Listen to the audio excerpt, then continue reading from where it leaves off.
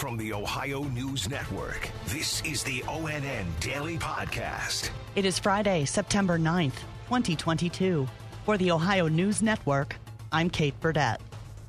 In March, I shared the story in my State of the Union address, the story of the Field of Dreams in the middle of Ohio, where America's future will be built.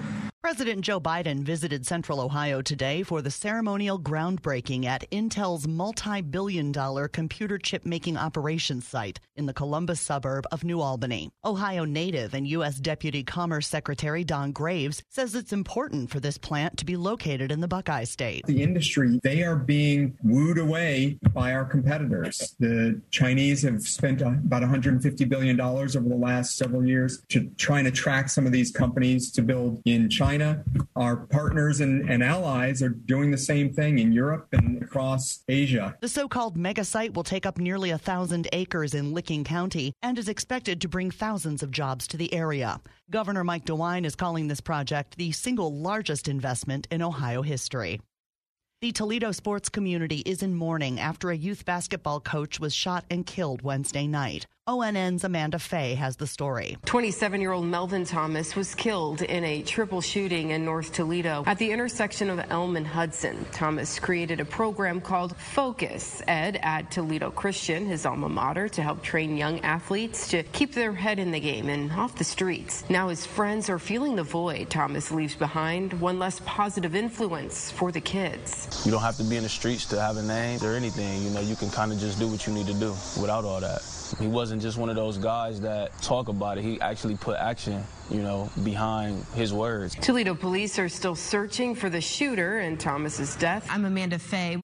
A sergeant with the Maumee Police Department has ties to far-right extremist organization, the Oath Keepers. That's according to a report issued by the Anti-Defamation League. Greg Westrick has worked for the department for more than 20 years. His name and other personal information appear on a data dump released last September. The Anti-Defamation League sifted through 38,000 names of people who paid for membership in the anti-government group at some point and released a report earlier this week showing over 600 members nationwide work in law enforcement, as first responders, are military members, and elected officials. The Oath Keepers were among the groups who participated in the January 6th U.S. Capitol riots.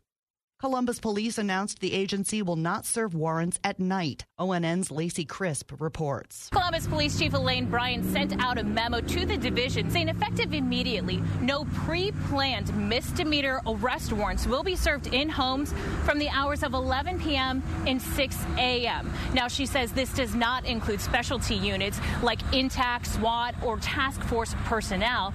And while Bryant does not mention in the memo Donovan Lewis's name, this is the type of warrant that CPD was serving when he was fatally shot. In Columbus, Lacey Crisp. 20-year-old Donovan Lewis was shot and killed in his home by Columbus police on August 30th as officers were attempting to serve a warrant overnight. His funeral is tomorrow in Columbus.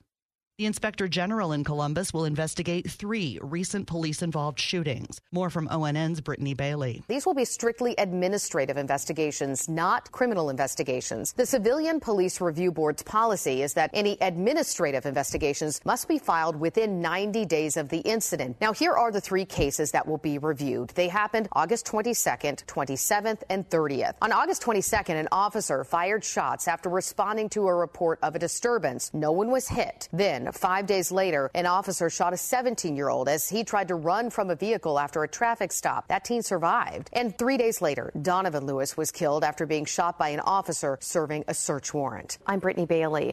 An alleged peeping Tom has been arrested in Southwest Ohio with the help of the internet. ONN's Steve Vaughn has the story. The Butler County Sheriff's Office earlier this week posted a video of the suspect looking into the windows from the front porch of a home in the Four Bridges area of Liberty Township. It didn't take long for the public to respond. The Sheriff's Office received at least 25 tips identifying the man as 36-year-old Kevin Michael Ayers of Hamilton. Ayers is a registered sex offender with previous convictions for voyeurism.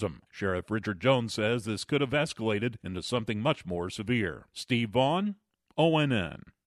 In Northeast Ohio, at least 20 students at the College of Worcester have reported being bitten by bats since returning to school. ONN's Carmen Blackwell in Cleveland has more. Bats aren't unusual for the area, but bat bitings have never happened at Worcester College. And just within the last week, there were 6 bats found on campus that were brought into the Wayne County Health Department. The good news is none of the students have tested positive for rabies and have had no symptoms. The cases span across 2 locations, a dorm on the college campus and a private residence near the college. The school has installed window screens and made other improvements to keep bats out of buildings. The Ohio Department of Health reported more than 21,000 new cases of COVID-19 yesterday, down more than 3,000 from last week. Hospitalizations are down by 71. ODH Director Dr. Bruce Vanderhoff says the new boosters help fight off various variants, but he says there's concern over another virus this winter, with more things happening in person and unmasked. The chance for the flu to make a big comeback is very real. I would highly recommend fall flu shots and encourage everyone to stay up to date with their COVID-19 vaccine series. This is particularly important for Ohioans who are most vulnerable. There are more than 6.2 million Ohioans with the first 2 doses of the COVID vaccine. Only 3.2 million people in the state have a third or booster shot.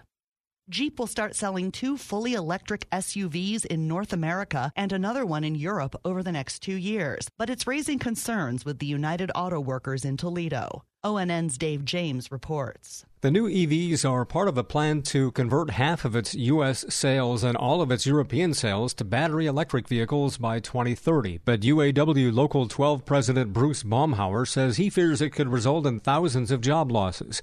He says there are plants that build exhaust systems, radiators, and other components that won't be needed. Baumhauer says he wants Toledo, which has a large Jeep plant, to invest in bringing companies to the city that make batteries and other components used in electric vehicles. Dave James, ONN News. Sunday marks 21 years since 9/11, and ONN's Andrew Kinsey says it is again being commemorated at Ohio State House. The State House lawn is lined with nearly 3,000 flags in honor of all the lives lost on that day back in 2001. And it is designed to show from above the World Trade Center towers with a space in the shape of a pentagon and an open strip representing the field in Shanksville, Pennsylvania, where United Airlines Flight 93 crashed. The flags will be in place until noon Tuesday. I'm Andrew Kinsey.